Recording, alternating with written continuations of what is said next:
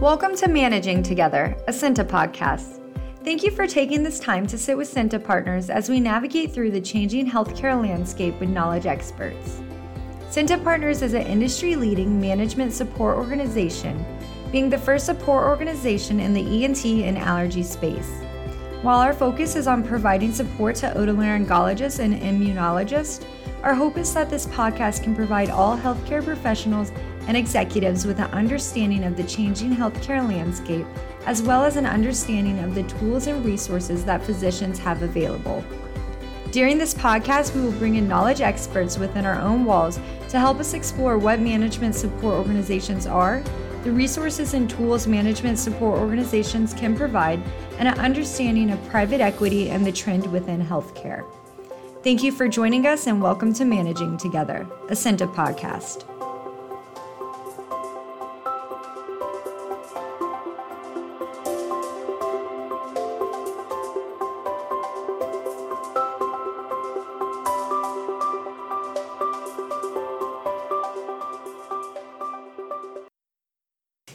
Welcome to Managing Together, a Cinta podcast. I'm Joe Moats. And I'm Allie Schultz. And we are happy and excited to have you here for our very first episode of Managing Together. Allie, who do we have here and who are we talking to?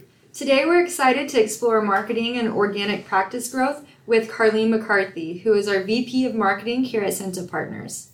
Hi guys, I'm thrilled to be here. Thank you for having me. Yeah, thanks for being here. If you don't mind, take some time and let us and our listeners know a little bit about you, who you are, and a little bit about your professional background. Great.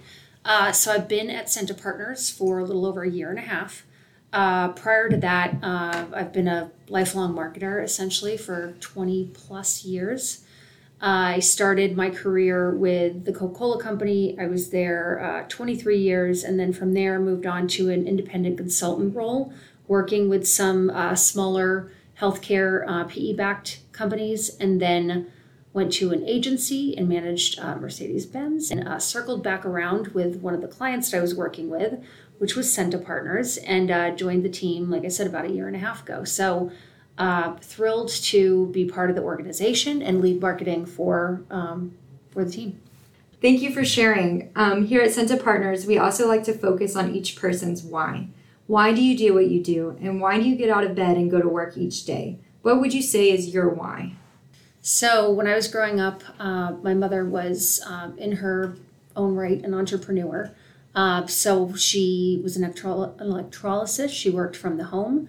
And she essentially went to training and started her own business. And she's been a strong influence my entire life. And because of that, I felt as though, really enjoyed my time in a corporate organization, but felt as though I wasn't given the opportunity to create and build to the extent that we are here. So just thrilled to be able to carry forward the example of being a strong female, a mother to my own kids, and working in more of an entrepreneurial space at Cinta. That's awesome to hear, and I'm sure your kids will be saying the same thing one day that you're saying about your own mother. I hope so. Yeah, and Carleen, so you're kind of a big talent on the block that I've noticed in just my few months here at Cinta. You've named some big companies that you were a part of. I think you said Mercedes-Benz and some other large organizations outside the industry of healthcare. What made you and kind of brought you into healthcare? And then why Cinta, right? We're a small organization. We're the private equity-backed type company. So why Cinta, and what made you kind of, I'm going to go into healthcare. Yep. So I really am a learner at heart. I love to learn. I'm learning on the job every day. And in my previous roles, I was more traditional marketing, experiential, consumer product goods, auto, QSR. I had never been in the healthcare space. Mm-hmm. So a couple things attracted me to this role. One, that I could learn a new space altogether. Two, I had never been with an organization that was private equity backed. So it's very exciting, very fast paced. And I loved getting in on the ground floor as part of the leadership team as the company grew and started to partner with more practices, there was just something so appealing about not only learning healthcare, but also supporting the physicians in the care of their patients. Yeah. Yeah, one thing I would touch on, I would agree. I haven't gotten into the ground floor of a new company. I came on a few years later, but I have in my career been on the ground floor of new projects, right? New undertakings, and I would agree 100% that it's a good place to be to get in, early. Yeah, and Allie mentioned, this is the first ENT and allergy space, and that too is exciting. Like I feel like we're kind of charting a new path, and consolidation in healthcare and organizations like us are starting to pop up everywhere. We're a first mover, and I'm proud that we're building something with these initial practices that we've got. We're able to look back and see what we've built and make it even better for the next round. Would love to hear a little bit more, Carleen, about how you and other marketing professionals in the marketing field are helping or can help physicians and practices really reach their goals to grow and expand and become even more successful and a staple in their community. I guess, what are some specific ways that doctors and their teams, that you aid them in creating a successful practice? So there's a few levers that we can pull to start to understand how to drive new patient volume. First and foremost, you've got to have the right infrastructure in place. So we put together a technology stack that supports the practice in growing their online reputation, to make sure that new patient calls are connecting at pace, that we've got the right consumer journey as it relates to website navigation and being able to, find us, find the type of services they're searching for, the providers that offer those services, why our providers are best in class, and then easily book an appointment. So I look at this in really three buckets. One is the referral generation, so that's mostly B2B path. So we've got referral coordinators out there.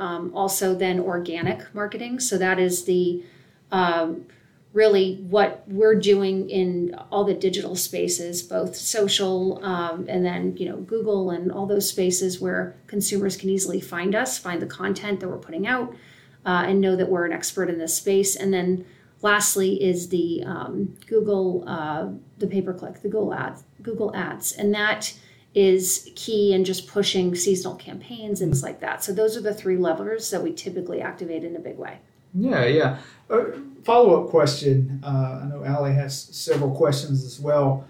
Of those three kind of buckets or ways that you can support, is there any one of those that you find more success out of, or do they kind of stack on top of each other for, just broad success? Yeah, I would say for a smaller new practice, we would start with organic and then build upon that with paid advertising. And then depending on what their offering is in the market, what their competition looks like, then potentially bring on a resource to drive referral volume based on what they're currently driving in that space. So it really depends on the individual practice. That's one thing I can say we're also proud of, is there's not a one-size-fits-all approach. We do set up a framework and kind of a roadmap for our practice partners to get on and follow. And we're with them every step of the way. But we also approach each practice differently. They're all in, for the most part, different markets. They've all got, different specialties to some extent. So it's important that we understand what the unique value proposition is for each and then build a custom plan around them. Would you mind talking about the physician liaisons and how they help support practices in their growth, getting new patients, or just kind of building their name in the community? Mm-hmm. So we've got a handful of physician liaisons currently. We built the team essentially from scratch. I will say that when you look at the number of new patients coming across all three channels, really strong in this area where we have physician liaisons. We're getting a good amount of referrals. One thing that's key in this area is data, and data is always really challenging depending on the systems and tools that you're working within. At CENTA, we do have multiple EMRs, and we also have a sales tool. We're utilizing Salesforce. So it's important that we're tracking activity in the market, what these physician liaisons are doing to support the different practices, and then linking that up with the data within our EMRs to ensure that activity is equaling impact. So we're working through the data piece now, but with that data, we can really put together a solid plan of attack, understand where our top referring providers are coming from, what type of cases they're sending our way, if they're fully insured, partially insured, and then really approach where the white spaces are. So who's not currently referring to us? Why? Let's start having those conversations. Let's get our physician partners in front of them. We schedule lunches to really make those connections and give the physicians the opportunity to interact and speak around what their specialty areas are and start to create a relationship. And that's really what's important in this space is data and true relationships. Yeah, great to hear there. Yeah, I would imagine that, and just kind of adding in a question here, for the position of a physician liaison, there's probably a different talent or a specific talent profile for someone that it would come into that role and be successful. When we think about physician liaison support, what are some things that you look for in your physician liaisons? I think confidence is key. And also, I think everyone, well, not everyone, but a lot of people claim to be people. It's really important in this space because these people are essentially walking in and creating relationships from scratch, trying to strike up conversations, find a common thread to then create an authentic relationship, to then get on the other side of the door, have those conversations with referral coordinators, with physicians. It's not an easy role. It's not anything I would necessarily enjoy, but the people that we have in place and the people that thrive are very confident and just enjoy, being social and finding that common connection with the team in these offices. Let's talk or dive a little bit deeper now into the organic growth that you mentioned earlier. I think you referenced web content, keywords, reviews. One thing I wonder too, and you can just kind of maybe add this in your response, are reviews the same thing as, say, reputation management, that kind of thing? Just talk us a little bit deeper on your thoughts on the organic growth. Mm-hmm. So with search engine optimization, there are a couple key factors. One is the content that you've got, that you're putting out there as an organization. Mm-hmm. So in the instance of allergy, we have a very strong leader in that she's leading blog content. And because of that blog content, because it's very spot on with the subject, with the season, what people are searching for at the right time, we're having tremendous impact on organic search results based on our blog content. So that's working very well, something that we're hoping to carry over to the ENT space. In addition, just really having a fairly easy to navigate website with relevant, updated content, keywords, what people are searching for. And then what Google's going to do is optimize that based on how often you're updating it, how relevant it is to the different searches. Also, even your Google business profiles to ensure that you've got keywords around the service lines that are profitable, that you're really trying to ensure that are at the front line of that search for the patient. And then review generation, that too plays a big part. So we partner with a team at Raider 8, and what they're doing is they are working with us to send out review requests across multiple platforms to drive patient commentary. So whether it be on Facebook or Google or Health Grades, that as soon as the patient leaves that appointment, it's first and foremost that we're asking for that feedback, good or bad. Tell us, how we can get better, and being responsive to that feedback. Yeah, I see a lot of value to reviews, and Allie, you may have some thoughts on this as well. I know my wife, when she she has to buy anything. If it's a new pillow for the couch, or if it's whatever it is, a new vacuum, it's all about the review. She will make her purchase off a review alone. I wish she would make it sometimes off a price, but it's always reviews. And I find myself the same way when looking for mechanics for a car, or I've read reviews on pediatricians for my kids when switching. So 100% I see the value in focusing in on reviews. Any thoughts on that? Yeah, as an avid online shopper, as well as a consumer of whether it's physicians or just other businesses, when I have a certain need, my go-to is I go to Google, I type in exactly what I need. So anybody who pops up near the top, I look at the reviews and all of that. So I'd say at the end of the day, showing up first on Google as well as having a good reputation on Google is really important. I mean, Google reviews have kind of become the modern version of word of mouth marketing. I was just gonna say that. Rather than hearing it from my parents, I'll just hear it from any person on Google that